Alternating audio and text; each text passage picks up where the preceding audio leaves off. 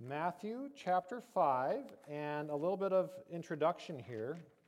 You will find that on page 958 if you're following along on the Bibles that are in front of you.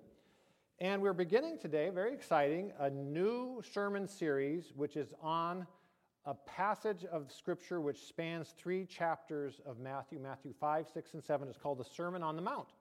And so this is a very long exposition of Jesus, and we're going to be preaching sections of this between now and March 29th. And March 29th is the Sunday before Palm Sunday. So after March 29th, when we'll definitely be in a different mode. But for now, for this next season, I'm very excited, we're going to be looking at the Sermon on the Mount. It's one of the longest sort of continuous teachings of Jesus. And it's been the subject of many books, many ideas, many concepts. Some of them, I would say, are incorrect, and we're going to have to sort of sort through what is correct and incorrect in our thinking about the Sermon on the Mount.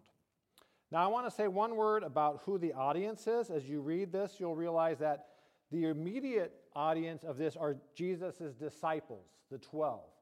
But a lot of other people were there too, so there was a larger group of disciples that were also following Jesus around, and there were other people that were following Jesus around. And so the audience of this sermon is definitely those who are disciples, but it's everybody, and it is us. But it has a discipleship emphasis. I've been to the place where we think that the Sermon on the Mount was delivered. There's a church there. Our church took a trip to Israel 2 years ago, almost exactly, and we were at that place. I've been there 3 times now. Every time I was there, it was sunny. It was like weird. It's sunny and beautiful, a hillside with a light breeze and beautiful wildflowers growing there. And in my mind, that was really the perfect place for Jesus to climb up to a higher place where everybody could see him, everybody could hear him, and for him to sit down and begin to teach this amazing sermon. And so the setting was right. The setting was right. Right on the shores of the Sea of Galilee, there's this big hill. We think that's where he was when he gave this sermon. Now, real quick, what are the purposes of this book? One idea, because we're going to see a lot about the law, not in this particular passage, but in future Sundays, we're going to see that Jesus is going to talk about the law a lot. He's going to talk about adultery, he's going to talk about anger, he's going to talk about all sorts of laws. And so some people have thought that Jesus, by doing this, going up on a mountainside and preaching the law, is in effect acting like a new Moses. Does that make sense? So like Moses goes up Mount Sinai, he gets the law, he brings it down, and he tells people this is the law. And so people have seen in Jesus a parallel. This is a new Moses. He's coming with a new law, a more intense law. We're going to have to contend with that view because some people have seen in the Sermon on the Mount a way to perfect humanity by following the law more severely. But if we know anything about the rest of Scripture, we know that that never works because there's one ingredient that's failing in that, and you're looking squarely at him right now. If you had a mirror, you could look at the other squarely at the other person that's not making that work. It's us. By human nature, by our sin, we are not capable of keeping the law, and we find that Jesus really only intensifies the law. He makes it even harder to keep. And so he might be going somewhere else with it when he talks about the law. We'll find out what that is in weeks to come. But the other purpose is to announce the kingdom. He talks a lot about what the kingdom of God is, what it looks like, and related to that, and this is what I want us to focus on in these next weeks, and Victoria and I have talked about what this looks like, is that this is a description of discipleship. So the Sermon on the Mount and discipleship are concepts that should go hand in hand in our minds. The Sermon on the Mount talks about what discipleship looks like. And particularly as we start, we're going to look at what are called the Beatitudes. Those are what are called an indicative description of discipleship. And another real quick, like you're thinking, there's no quick with him. You keep using that word, but I don't think you know what it means. I know what it means. I'll stop using it. How's that? Okay, in a long form, I want you to be aware that there's a difference of voice in Greek, and it's also in English. It's the indicative versus the imperative, okay? The indicative is a description of how something actually is. And so you would say, this indicates that. So an indicative means this is just the reality of what is. An imperative is a command, which I am often giving to my children, like go clean your room. That's an imperative. Not your room is clean, that's an indicative, and it's also not true. But the imperative is go clean your room. The indicative is your room is a mess, okay? So Jesus in the Beatitudes is often using the indicative voice. He's describing what disciples already look like when he is telling us the Beatitudes. And that's important. The Beatitudes are where we begin. They're beautiful. You know these, I think. Blessed are, blessed are, blessed are. It starts with the word blessed, which could mean happy, but there's another definition that we will get to. These were common things. Jesus didn't invent the Beatitudes. They existed well before him. A lot of literature have Beatitudes. Blessed are these people, or happy are these people because they do things like this or that, or because these things have happened to them, or some result will come to them. So Jesus is actually appropriating or using a well-known communication form when he starts with the Beatitudes. So as I read, I'd like you to listen with an ear towards discipleship. Try to figure out how many indicatives you hear. A lot of these indicatives are called future indicatives. They talk about what things will look like in the future. And so listen as I read for a description of what it looks like to be a disciple. So let's go to our reading. Matthew 5, 1 through 12. Now when he saw the crowds, he went up on a mountainside and sat down. His disciples came to him, and he began to teach them, saying, Blessed are the poor in spirit, for theirs is the kingdom of heaven. Blessed are those who mourn, for they will be comforted. Blessed are the meek, for they will inherit the earth. Blessed are those who hunger and thirst for righteousness, for they will be filled. Blessed are the merciful, for they will be shown mercy. Blessed are the pure in heart, for they will see God. Blessed are the peacemakers, for they will be called sons of God. Blessed are those who are persecuted because of righteousness, for theirs is the kingdom of heaven. Blessed are you when people insult you, persecute you, and falsely say all kinds of evil against you because of me. Rejoice and be glad, because great is your reward in heaven. For in the same way they persecuted the prophets who were before you. Let's pray. Heavenly Father, thank you for your word. We ask that you would add your blessing to it. In Jesus' name, amen. All right. So, a few notes about what you just heard. One, and we see this in Matthew, as we've seen before. Matthew has an audience that he cares a lot about. It's probably a Jewish audience. Often in Matthew, he says things like, this was done so that prophecy would be fulfilled. And the way the Beatitudes are laid out, and I invite you to look at them right now in your Bible, you'll find that they are, even if, this is really large print, so maybe you can even see from there, that they're set off as, you can't see, okay, they're set off as poetry. Do you see that? They're indented in a certain way. They're not like in a regular paragraph of text. Every Bible is different, so some Bibles may not have it this way, but the Bible that in front of you definitely does have it that way. It's indented, and it's set off in a poetic sense, right? Or almost like it's a hymn or a song or a psalm. And so you see this kind of formatting in other parts of the Bible, like the Psalms and things like that.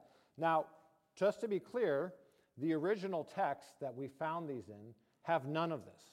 They don't have verse numbers. They don't have quotation marks. They don't have question marks. They don't have periods, commas, or semicolons. They have words. They don't even have spaces between the words. Some of them. It's very interesting. It's just a string of letters, and the people reading them would have had to kind of figure out where the sentences begin and end. But in our sort of wisdom as people who have interpreted and read the Bible and then printed it, We set this off as poetry. Why is that important? Well, in Hebrew, especially in Hebrew poetry, they're always looking for some kind of balance and some kind of structure. So I want you to look at verse 3 and verse 10, because those are the ones that have the same promise. The promise is different for all the other Beatitudes, but these ones promise the same thing.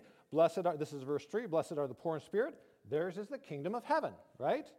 Everything else gets other promises, all very good promises. But then you get to verse 10, blessed are those who are persecuted because of righteousness. Oh, for theirs is the kingdom of heaven. And so you have almost a frame around the rest of the Beatitudes. The first Beatitude and the last, now you look at 11, and 11 looks like a new Beatitude, but really it's kind of a closing Beatitude, or it's an expansion of the last Beatitude. But basically you have this frame. 3 and 10 have the same promise, the kingdom of heaven, and also that's a present indicative. It's now.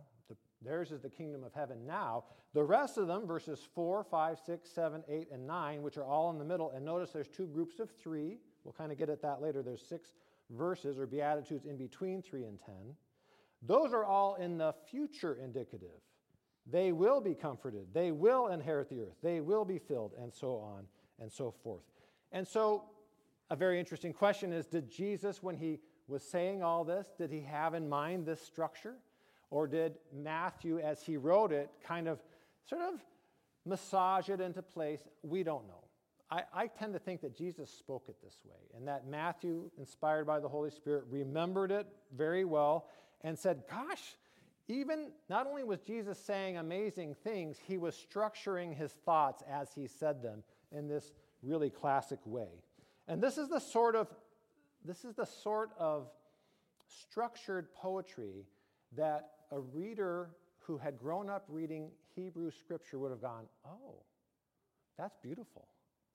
That has some value. Somebody took some thought to structure it this way, and there must be something valuable in the middle here. So you have this frame on either side, and it's like a treasure chest, and you open it, and inside you find this treasure, which is indeed what we do find. We find a treasure inside these Beatitudes. Now, you may be wondering about this one word, and it's a bit repetitious, the word blessed. What does that mean? What does it mean? Now, some Bible translations may have happy. Does anyone have happy in their Bible translations? They're similar concepts, but blessed is a bit stronger, isn't it?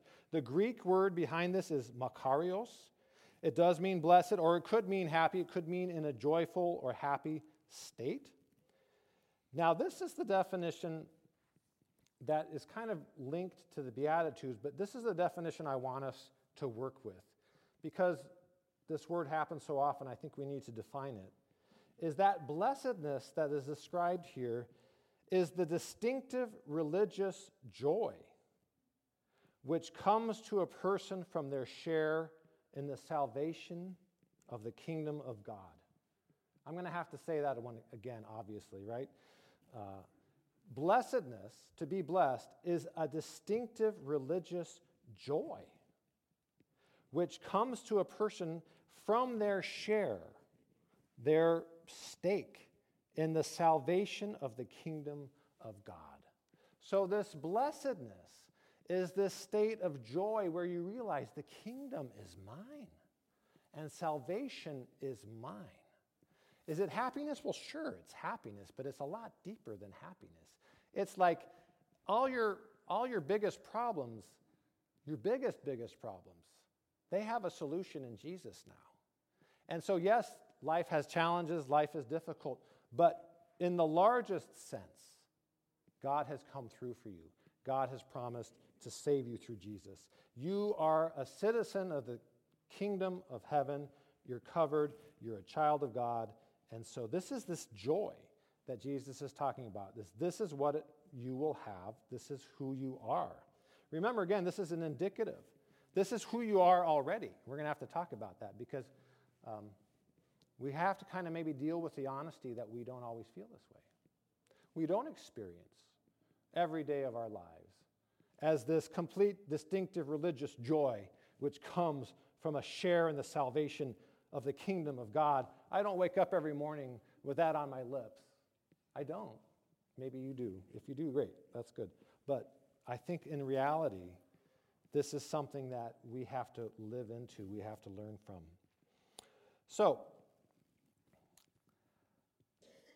one of the challenges that I think we have with the Beatitudes, honestly, is it seems like they're about somebody else. That's always how I've read them, and that's a mistake, so I'll own that mistake right now. The reason is because it starts off in a very strange way for me, but the most important way. It says, "Blessed are the poor in spirit." And for the longest time, for me, that meant somebody who just didn't have a good spirit. Like, I didn't know. Somebody who didn't know how to pray, or somebody who didn't have a spiritual experience, or something like that, or who just, I don't know. And maybe it's because I grew up middle class, and so the idea of being poor in general is distant from me. And it's good. It's probably good for everybody to be poor at some season in their life. I guess I was poor at one point. I remember when I got my very first paycheck from a real job.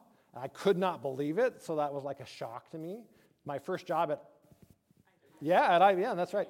And I was like, wow, I cannot believe how much money that is. And I went to Burger King, and always I just ordered a hamburger, because that's, budget. And they're like, do you want cheese on your hamburger? They had to ask that at the register. And I was like, yes, I will. I can afford that 20 cents now. I will take that cheese. And it was all downhill from there. The debt started to accrue from that point on. It's funny how you can make a lot of money and then live beyond your means. As a single person, it was crazy. So then I had to learn not only about poverty, but about discipline in finances.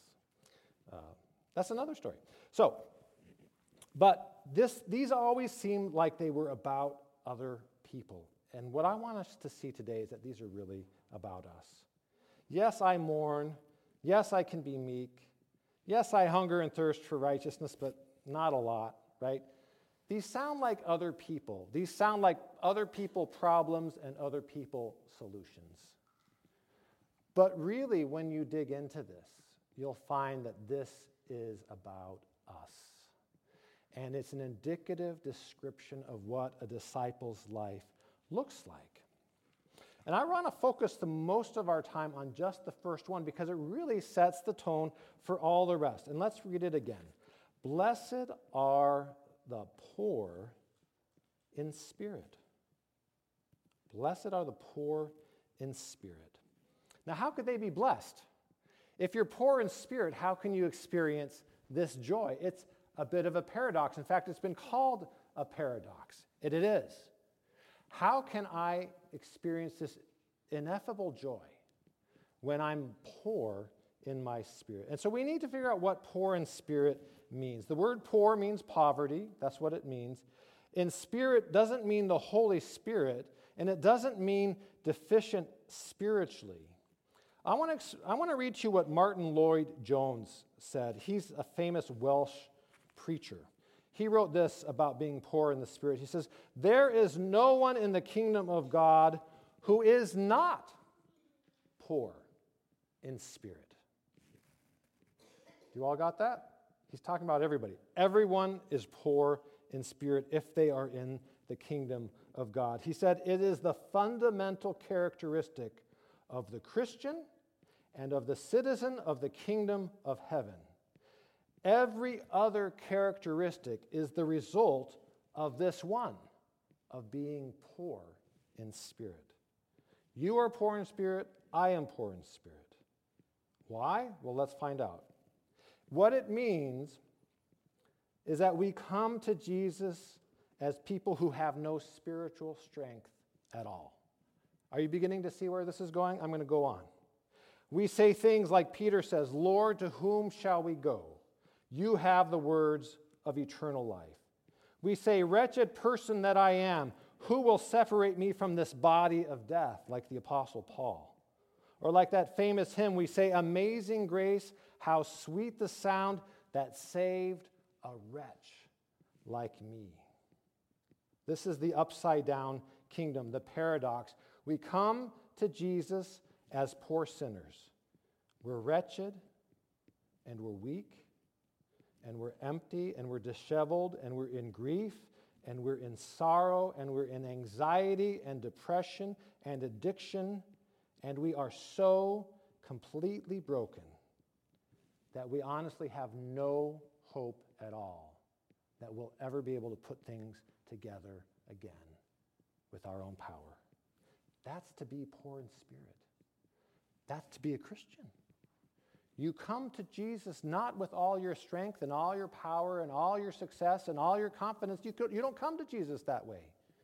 You come to him as a wretch. And you come to him saying, "I'm empty and broken. And Jesus will fill me up." So there is no other blessing that comes to us unless we first come as people poor in spirit. But look at the promise, and this is the paradoxical promise, even in this very first beatitude. And all of the beatitudes flow from this one, and all of the Sermon on the Mount flows from this one right here. It all makes sense if we get this one right. Blessed are the poor in spirit. If you can be poor in spirit and come to Jesus in that way, then what? Theirs is the kingdom of heaven. Is that all? I mean, like, you want a new car on top of that, or a vacation to the Riviera? Right? You can't add anything to that. Theirs is the kingdom of heaven. What else could you want? How else could you have any more joy because of your share of the kingdom of heaven? So everything flows from this one domino. When this domino falls, all the rest begin to fall. And that kind of brings us to the point that I was making earlier, and we're going to make it over and over again as we get further in the Sermon on the Mount, that the reality of the Sermon on the Mount is not that Jesus brings new law like a new Moses in the expectation that we'll be able to keep it. If we come as people who are poor in spirit, we also come as people who say, "I can't keep the law. I've tried, I failed. I need something else, like the Holy Spirit, that will give me the strength to do it. I come to you not seeking your reward, but I come seeking your forgiveness. And the reward follows on. The kingdom of heaven is now yours." So Jesus is not a new Moses, and the Sermon on the Mount is not a new 10 Commandments. When he talks about the law, he talks about it in an intensifying way that drives us even further onto our knees at the base of the cross, seeking God's mercy, because we say to ourselves, well, if that's what it means, nobody can keep it. That's the point. You can't keep it. You need Jesus. You need the cross. So I want to work through these Beatitudes, but I want to work through them in the indicative way, and I want to talk about you. When I'm talking about you, I'm also talking about me, but I'm going to say you, and by that actually I mean all of us, okay? As I want us to look at the indicative sense and tell you something about yourself that maybe you don't know. You kind of know it. On the edges you know it, but maybe you haven't. And some of these you definitely know, and some of them you don't know. And this is what you may not know, is that you mourn, right? Some of you know this. You mourn over lost ones. You mourn over the world. Well, you will be comforted. This is the promise. You will be comforted. These are people who are disciples. These are people who have come in poorness of spirit, poverty of spirit. You are meek. Some of you, you didn't know this about yourself. I'm saying that because I didn't know this about myself. It means gentle and kind and soft and open to others. You will inherit the earth. Which is actually like that's a consolation prize, because if you already have the kingdom of heaven, I don't know what good the earth is. Except the kingdom of heaven comes to the earth. That's a different story. It's still pretty good, though. It's like the trips of the Riviera, maybe. Did you know that you hunger for righteousness and justice. You see the world and you ask why it cannot be more just. You will be satisfied someday. This is who you are. This is who you are. I have to believe it. This is who you are as a follower of Jesus. This is who you are. This is what God made you to be when you came to him in poorness of spirit and said, "Save me."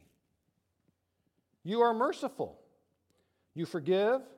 You give people the benefit of the doubt. You do not hold on to grudges. You will be shown mercy by the Father. Did you know that you are pure in heart? Because you're poor in spirit. If you're poor in spirit, you're pure in heart. Not because you made yourself that way, but because God did. You do not think that highly of yourself, which is an avenue to all sorts of sin, and your heart is made pure by Jesus' work, and you will see God, because only the pure can see God. Do you see that? Verse 8, "Blessed are the pure in heart, for they will see God." You are a peacemaker. You long for the end of violence, the end of unnecessary conflict, the end of war. You long to be reconciled to those who have hurt you. You will be called a child of God. And you are persecuted for the name of Jesus. There is no way you could live even a little bit of this life without some pushback from people who are opposed to what God is doing in the world. Yours, again, is the kingdom of heaven. And you know what? There could be a sermon for each one of these, but we would never end, so we're going to, I wish we could actually preach one sermon on each beatitude. It's been done at other churches. Maybe in a few years we'll try that. But for now, we're going to get through the Sermon on the Mount by March 29th, because we have to. No. Now, you heard me say that about you, and some of you were like, "I don't think he knows me. I don't think I know myself." We laughed. That was good. It's so true. Yoshi's got good timing. He's got super timing. We need to give it up here with the rim shot. All right. This is how the indicative works. This is how this description of discipleship works.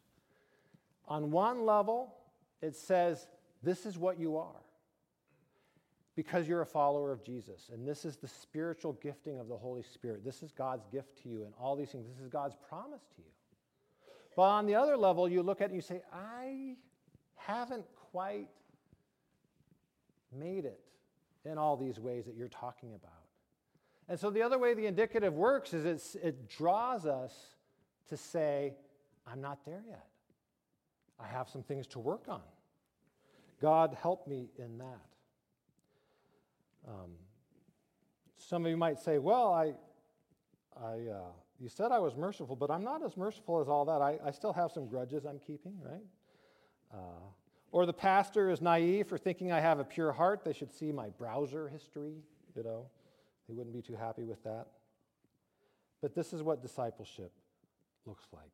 And you say, I'm not all the way there yet. I'm not there yet. And I think most of us realize that we're not all the way there. Even though I said this is a description of who you are, let's be honest with ourselves. We all have work to do in this. It's different work for each one of us. And it's work, not work that saves us, because that's done on the cross, but it's work that is needed to get closer to Jesus and walk more fully in his ways. And that's our goal for this sermon series, too, is that each time we look at a different part of the Sermon on the Mount, we're going to be called to a different aspect of discipleship, and we're going to be called to examine our own life, and we're going to be called to say, where's the gap here, and what can I do? How can I close this gap with God's help, with the help of my community, with the help of an accountability partner, with the help of prayer, with the help of some spiritual practices, okay?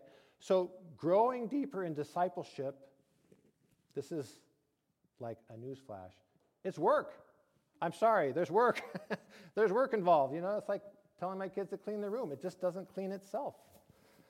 It's maybe an indicative, but there's an imperative too. We have to work. I have to work. There are areas where I can definitely get closer to the indicative that Jesus is describing in all these Beatitudes. In fact, in all of them. So we're all going to be hearing about discipleship as we read about the Sermon on the Mount in the next few weeks. I'm very excited about it.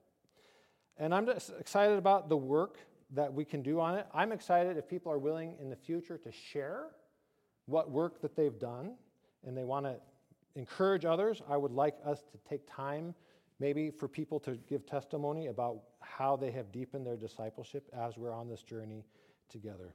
But this is the season that we're on right now as our church, growing deeper into discipleship, using the Sermon on the Mount as sort of a map for us. Let's pray. Heavenly Father, thank you again for your word. Thank you for this, the beginning of what Jesus had to say along the shore of the Sea of Galilee. And Lord, pray that it works into us, works on our hearts, and drives us deeper towards you. And we ask all this in Jesus' name. Amen.